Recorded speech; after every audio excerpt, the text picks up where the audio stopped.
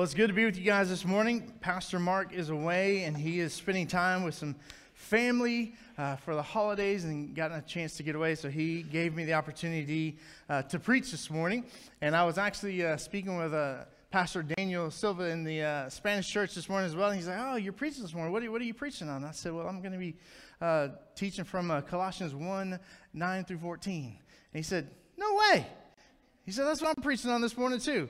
And I said, "Well, I guess God is in it somehow in that way." And so it's just really a kind of a cool deal. We had no plans of that, but that's the same message that's happening in Crossroads and Espanol this morning too. So I'm excited to speak this morning on just us walking worthy in the Lord. Napoleon Bonaparte was a French statesman and a military leader who rose to prominence in the French Revolution time. And once he was making the rounds as a general to the different posts, and he found a soldier asleep at his post. And he said, "Soldier, what is your name?"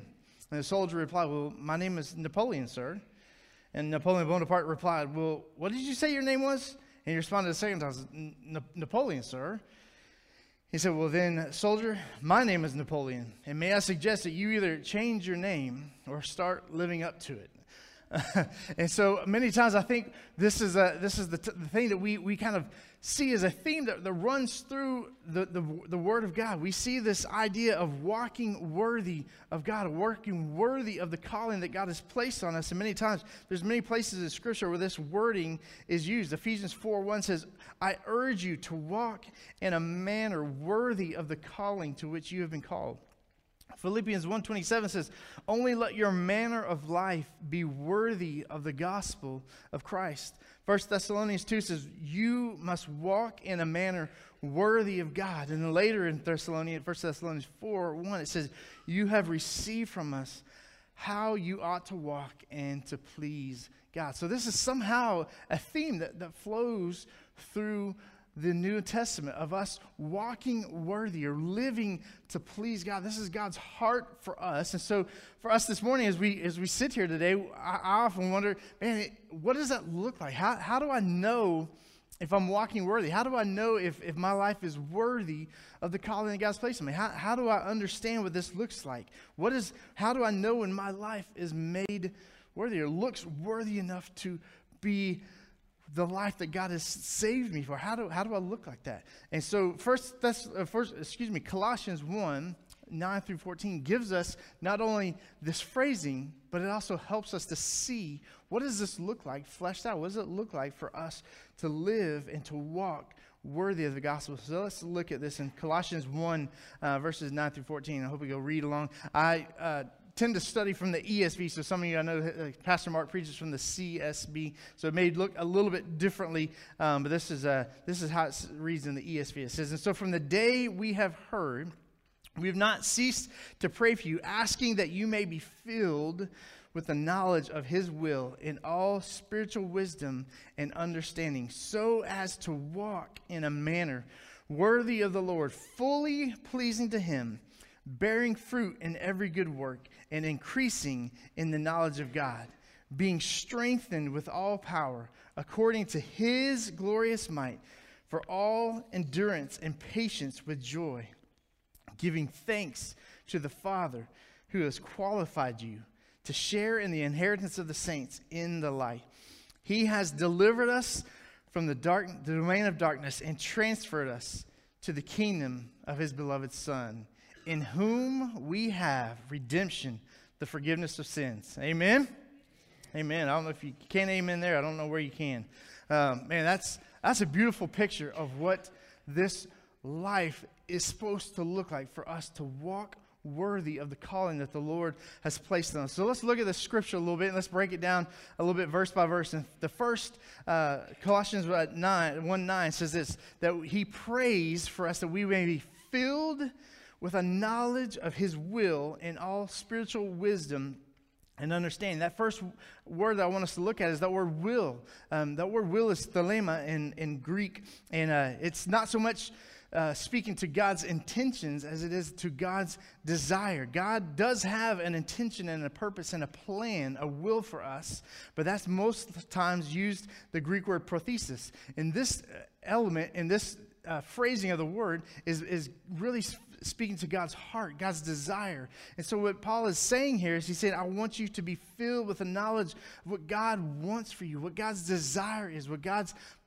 heart is for us. And so that we want to know God's will for us. And he wants us to be filled with that, because when we're not filled with his will, then whose will are we filled with? We're filled with our own. And so oftentimes we get these two at a battle with one another of whether or not we're going to live for the will of God, for what God wants, what God desires, what God's heart is for us.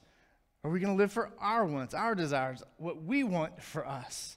And these things are at odds at times. And so what Paul is saying here is I want you to be filled with the knowledge of his will. He says this word knowledge, epignosis, is a full and deep understanding. He wants us to know fully and deeply the will that God has for our lives. But we are first to be empty and to empty ourselves so that we can be filled by him.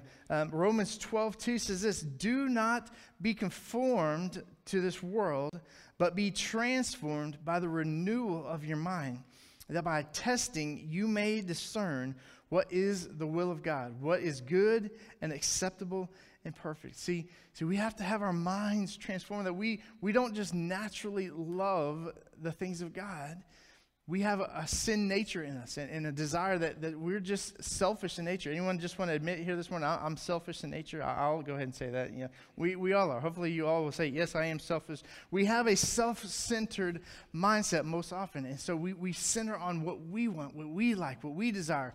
We don't want to step out of our comfort zone, because that means I have to trust in something else outside of myself. And so we have this thing that we've got to be transformed by the renewing of our minds so that we can know what God's will is. And then we want to be filled. The idea is being fully equipped. It's like a ship ready for a voyage. The believer has everything they need for the voyage of life, that we are filled with the knowledge of his will. That means that we have everything we need. So when we're filled with the knowledge of his will, we're lacking nothing. We don't have to wonder what God wants from us. We don't have to wonder what God is asking us. We don't have to try to figure out how we're supposed to live for him. We have everything we need. Now, this is fleshed out in all spiritual wisdom and understanding. Wisdom is a practical know-how to help us apply the knowledge that we have to everyday life situations. So we've got to be able to not just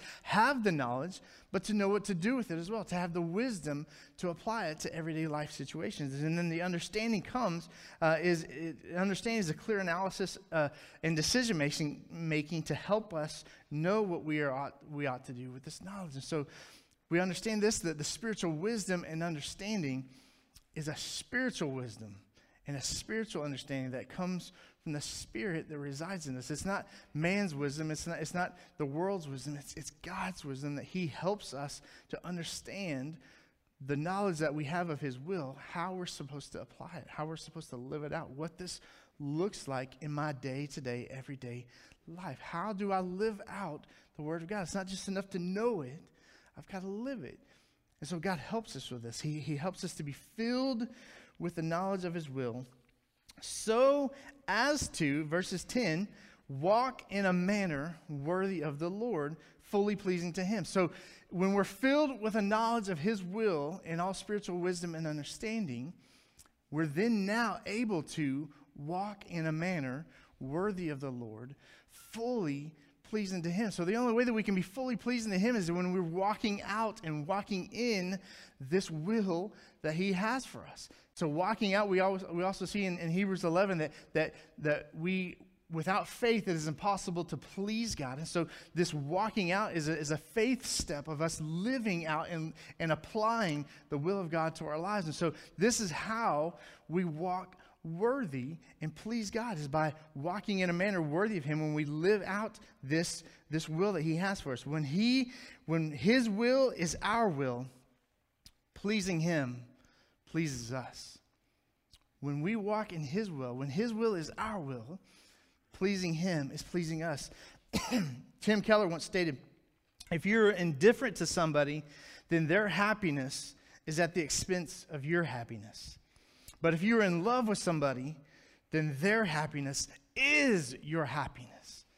See, when we're walking in step with the Lord, walking worthily of the Lord, then the things that God wants is the things that we want. I want God to be glorified. I want God to be honored. I want God to be exalted in my life. So if I didn't, then I'm living for my will. I'm living for me to get exalted, me to have the attention. But no, that's not what I want. When I'm walking full of a knowledge of His will and all spiritual wisdom and understanding, I can walk worthy in Him because we're in step, because His will is my will, and what pleases Him is what pleases me, because I want God to be pleased in my life. And that's what this looks like for us to put this into practice. And then he says, then what this looks like, then he helps us to understand what this worthy life looks like. He gives us 4 or 5 things here that we can understand. It says in the next verse, bearing fruit in every good work. Well, what is fruit? What does it mean to bear fruit? Do I just become an apple tree and just apple and just, no, that's not what he's talking about here. He says fruit is used throughout the New Testament, and it's a word that is to describe a thought, attitude, or action of ours that is produced by God in us or through us that brings God glory. God desires to get glory from our lives, that God desires us to put on display how amazing and great and awesome and powerful He is. And so we have Him working in and through us. God, as we see in John 15, that He has appointed us to go and bear fruit. As He abides in us, He works through us, through our attitudes, our actions, our words, our thoughts, everything that we say and do. He works in and through those. And so He wants to just put on display His amazing grace and how awesome and powerful He is. And so there's inner fruit that we see in Galatians 5, the love, joy, peace, patience, kindness, goodness, faithfulness, gentleness, and self-control. We have the inner fruit, the attitudes, the ways that we respond in certain situations that we don't have it within us to have those things, to have love and to have patience. Who has patience naturally? That doesn't come natural. We got to have the Spirit in us bearing those things out so that when we do actually have those moments where we do exhibit a little patience, we go, where did that come from? That wasn't for me. We understand that it's coming from the Spirit that's living in us. But we also have outer fruit, those things that we do, those actions that we take, the kindnesses that we display for other people, the smiles that we put on our faces as we come into contact with people that just need to know the love of Jesus, the things that we do on the exterior, the ways that we share the gospel and make disciples and tell others about Jesus, the ways that we display those other fruit on the outside that bring God glory. So we've got to bear fruit in every good work. So that doesn't mean we have to do all the work that we got to just, but what it's saying is we got to bear fruit in all the good works that we have. So God has some works that He has laid out for each and every one of us. And so in those works, what He wants us to see is not just how we can handle ourselves in those situations. No, He says, I want to bear that fruit through you. I want to empower you to do those good works that I've laid out for you. And so it's us saying, you know what, as I know what your will is, and I use the spiritual wisdom and understanding, it's you working through me to bear fruit in this world and in this life. And so we've got to be filled with the knowledge of His will to discern what those works are and how we need to obey. Man, when you look at your life right now, is there fruit being born out of your life? Is there fruit bearing in your life? If we're not bearing fruit, then we need to repent of how our lives have veered away from His will and pray and begin praying and say, God, may I begin again being filled with the knowledge of your will and all spiritual wisdom and understanding so I can walk in a worthy manner, fully pleasing you as I bear fruit. But then he goes on to say this. Here's another thing that he says, that when we're walking worthy, we are increasing in the knowledge of God. We increase in the knowledge of God. Here's the beautiful thing about God. We can never stop learning Him. There's no end to our learning of who God is and what His will is for us. He is infinite. We can never outlearn God. We can never know all there is to know about who God is. So we can keep increasing day after day after day, knowing more and more about who this God is and who He is in us. Man, my encouragement to you is, man, are you growing in your walk with the Lord? Do you know about Him, more about Him today than you did a year ago, a week ago, since yesterday? Do you know, are you having fresh encounters? Are you increasing in your knowledge of God. Nothing runs more contrary to the will of God than for us to ignore him because our minds have grown lazy and our hearts have just settled in for drive-through Happy Meals rather than full-course dinners at his table. So we've got to come to him and say, God, help me to know you. God, I want to know you more. God, I want to learn about you. I want to know everything there is to know you, to have an intimate knowledge of who he is, not just knowledge about him, but knowledge of who he is. You see, there's always a debate of who the greatest basketball player is. Is it LeBron? Is it Michael Jordan? Is it Magic Johnson? I could tell you a whole lot about these guys and their facts and their heights and where they went to college and their stat lines and did you see the game that I know a lot about these guys, but I don't know them. If I called them up, they'd be like, who are you? I mean, I don't even have their number. I couldn't call them up in the first place. I don't know them, but I know about them. See, if the only knowledge we have of Jesus is just when we come to church on Sundays and Wednesdays and at different times and we know about him, we hear about him, but we don't have this intimate knowledge of who he is on a personal basis that I can just sit with him and enjoy his presence, man, we're going to miss out on all God wants. We need to increase in the knowledge of God. And if we're not increasing, then we got to begin praying, God, help me, fill me with a knowledge of your will and all spiritual wisdom and understanding so I can walk in a manner worthy of the Lord, fully pleasing to you. But then he goes on in verse 11, he says, being strengthened with all power according to his glorious might. Now, why does he strengthen us? He goes on to say, for all endurance and patience with joy. Now, I don't know about you, but I don't know if patience with joy really fits together. I don't know anybody who's just, man, I just love being patient. I mean, that's just so much fun for me. But the reason why we need to be strengthened with all his might, according to his glorious might, is so that we can have patience with joy. You know why we are strengthened when we have to endure? And times get tough. Life gets hard. God knows that sometimes his will for our lives is not going to be easy. He's going to have to take us through the fires at times. But when we trust in him, when we depend on him, when we know his will, and we're living according to him and living in his might and his power, then we have everything it takes to endure. And we can wait patiently in the fiery furnaces to say, God, I trust you and I know. So I have joy that whatever's going to happen in and through this situation is going to be because you're going to take me through it. God, I trust you. I have faith in you. See, Pastor John Piper, he said this, patience is the evidence of an inner strength. Therefore, impatient people are weak. That's the painful connection that we can draw from this text. See, walking worthy calls for endurance because life will not go as we plan, but it will always unfold as the King has planned. So we can be patient knowing that he will strengthen us.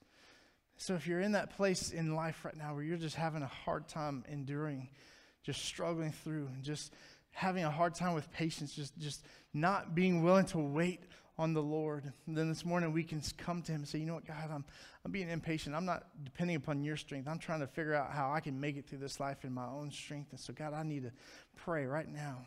God, fill me with a knowledge of your will and all spiritual wisdom and understanding so that I can walk in a manner worthy of you, pleasing you in every way. See, God's pleased when we endure, when we have patience and joy, because we're depending on his strength and not our own. But then he goes on to say this in verse 12, giving thanks to the Father who has qualified you to share in the inheritance of the saints in light. He's delivered us from the domain of darkness and transferred us to the kingdom of his beloved Son, in whom we have redemption, the forgiveness of sins. Praise God. Hallelujah. He has delivered us. He has qualified us. What does that mean? He has taken us and he has said, you know what? Even though you aren't worthy, even though you are sinful, there's not a moment in your life that you have ever sought after me. There's not good in you at all. If you look to Romans 3, there's not one of us that have any good in us at all. But God said, you know what? despite your unworthiness, I'm going to qualify you for the inheritance of the saints, that I'm going to take you out of darkness and put you into the light, that we can have the forgiveness of sins. We didn't earn it. We didn't deserve it. We're not pretty good. We're not just kind of okay. God loves us more than he loves others. And so we're, God, that's not God's heart. He has qualified us. If we are in Christ this morning, there is nothing you did to earn that or deserve it. And there's on the same flip side of that, there's nothing you can do to have that taken away from you. God loves us. And for that, we ought to be the most thankful, grateful people. That's why we live this way. That's why we surrender to his will, because of all that he has done for us. J.I. Packer has a quote that was just mind-blowing for me and just freeing for me earlier this year in his book, Knowing God. And this is what he says: "What matters supremely is not that I know God, but the larger fact which underlies it, that the fact that he knows me. I am graven on the palm of his hands. I am never out of his mind. All my knowledge of him depends on his sustained initiative in knowing me. I know him because he first knew me and continues to know me. He knows me as a friend, one who loves me. There is no moment when his eyes is off me or his attention distracted from me, and no moment, therefore, when his care falters. This is momentous knowledge. There is unspeakable comfort in knowing that God is constantly taking knowledge of me in love and watching over me for my good." And this is where it hit me this week. There is tremendous relief in knowing that his love to me is utterly realistic, based at every point on prior knowledge of the worst about me, so that no discovery now can disillusion him about me in the way I am so often disillusioned about myself, and quench his determination to bless me. See, God already knows the worst about you. Not just the worst about your past. He knows the worst about your future. And he knows you. He knows the secrets. He knows the things that we hide. He knows us in and out and thoroughly. He knows our past, our present, our future. He knows us. And yet he says, I'm going to qualify you in the inheritance of the saints. And I'm going to take you out of darkness and into the marvelous light. And I'm going to redeem you from your sins. He knows the worst about us, and he still chooses to love us. So we ought to be the most grateful, thankful people. And if we're not living grateful lives, then we need to begin praying. Say, God, fill me with the knowledge of your will and all spiritual wisdom and understanding, so that I might walk worthy of you, fully pleasing you. So how do we put this into practice? How do we begin living like this? How do we begin allowing our life to be lived out worthy of God? And if we're not living worthy, what do we do about that? And so I just got a couple of points, and we're going to close this morning. The first thing we've got to do is we've got to slow to know. We've got to slow to know. We've got to slow down enough so that we can know his will. Because so often, many of us, we're not intentionally trying to miss his will. We're not intentionally trying to ignore the Lord or ignore what his desire is for us. But we're just so busy. We're just so hectic. We just got so much going on in our lives. We just have so many things going through our heads and so many things pulling us, so many things just pulling us from, and we just feel like this tightrope in life, and we just miss out. We just put God to the back burner unintentionally at times, but just we've never stopped to listen. We've got to slow to know, because Revelation 3:20 says this: "Behold, I stand at the door and knock, and if anyone hears my voice and opens the door, I will come into him and will dine with him, and he with me." This is the Lord's great invitation to intimacy, to be alone with him and to enjoy the pleasure of his company over a meal. But I wonder, with all the hustle and bustle of life, do we hear his knocking? Do we hear his invitation? Do we listen and respond to the invitation to come and just be with him. So 4 simple things that we need to do to slow down. I learned these from a book called Intimacy with the Almighty. I heard these a while back, and it was from Chuck Swindoll, and he just kind of said, there's 4 disciplines we need to put in our lives to where we can grow in the Lord. And I was already, preaching this message in my head, just kind of said, oh yeah, we got to read the Bible, we got to pray, and I was kind of going through all these disciplines we need to put in our lives. And he says, no, these are the 4 things you need. And the first one was this: simplicity. I was like, oh, wasn't expecting that one. But for most of us, life is anything but simple, isn't it? We say yes to too many things. We don't leave time for rest and leisure. We have too much on our plate. There's too much cluttering our lives to leave room for devotion with Christ. I don't know about you, but probably many of us in here have kind of had those moments where we say, man, I really would love to spend more time with the Lord, but I just don't have time. See, we're too busy. Life is too complex, and we need to simplify. Matthew 6:33 says, seek first his kingdom and his righteousness, and all these things will be added unto you. See, simplicity then is this: it's getting life focused on what really matters and shedding those things that distract us from them. So we've got to get single-minded to say, what is the one thing that is going to be most important to me? And if anything is distracting me from it or taking me away from it, then I've got to shed those things. I've got to get rid of those things so that I can put whatever I want to be primary in its first spot. That's what Jesus said. The first and great commandment, the protos commandment, was the priority. That's what we get our word priority from, is protos. The first and great commandment is to love the Lord your God with all your heart, soul, mind, and strength. That we could love God. We could seek first his kingdom.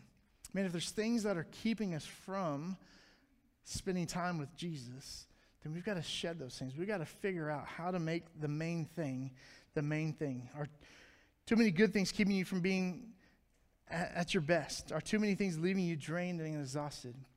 Are there too many things that are keeping you from the things that you really want to get to? And then we might just have too many things, and we need to say no to the things that aren't the main thing.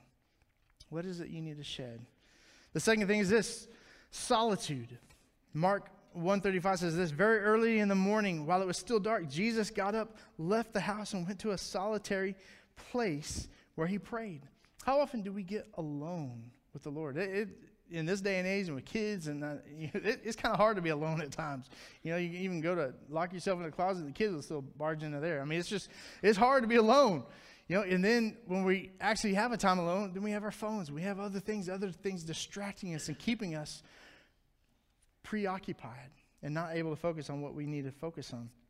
Anne Morrow Lindbergh said this in her book: we seem so frightened today of being alone that we will never let it happen. Even if family, friends, and movies should fail, there's still phones and binge watching to fill the void. We continue to choke out the empty space with continuous music, chatter, and companionship, many times even to which we do not even listen. It's just there to fill the vacuum. And when the noise stops, there's no inner music to take its place. We must relearn to be alone. Solitude helps us to rest and to regroup. It helps us to discover our own thoughts and to clarify what we value. It helps us to gain perspective and to reinforce our focus on the main things and to become more attentive to God. We've got to carve out space in our lives where we can just be alone and be with him. And the partner with solitude comes in with the third S, and that is silence. That just to be silent, to have everything come to a stillness for a moment. Psalm 23, the Lord is my shepherd, I shall not want. He makes me lie down in green pastures. He leads me beside quiet waters. Why? He restores my soul. See, silence helps us make room for listening. See, too often we're the ones doing the talking, and we're not doing a lot of listening. We need to listen to the Lord. It allows us time to think, allows us space to feel. It opens us up to know our limitedness in God's vastness. When our mouths are closed and our minds are quiet, we can finally begin to grasp God's greatness. So we got to have time where we just carve out to be alone and to be silent. Silence and solitude work together to allow us moments of sanity in the midst of the craziness of life. And both are essential in gaining depth in our walk and discovery of who God is and what his will is for our lives. See, if we don't slow to know, we'll never hear God's will. We'll never be filled with a knowledge of his will. How can we carry living water to others when we don't first stop at the well ourselves to refresh our souls? We've got to come and just drink deep from the waters of what God has to offer us in those moments of silence and solitude and simplicity. And then the fourth one is surrender.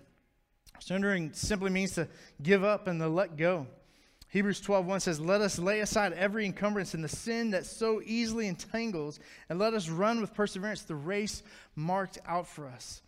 Running with endurance is dependent on our casting off unnecessary weight. He doesn't say run with perseverance and then start casting everything off. We've got to get rid of the things that are holding us back and slowing us down. Those are things that are things that easily entangle us. Those things that maybe they're not even sinful things, because it says the things that entangle us and the sin. And so therefore there may be some things in our lives that are just entangling us and keeping us, that may or may not be sin. And so we've got to realize and to see, what is it that we need to let go of? What is it that we need to cast off and to get rid of?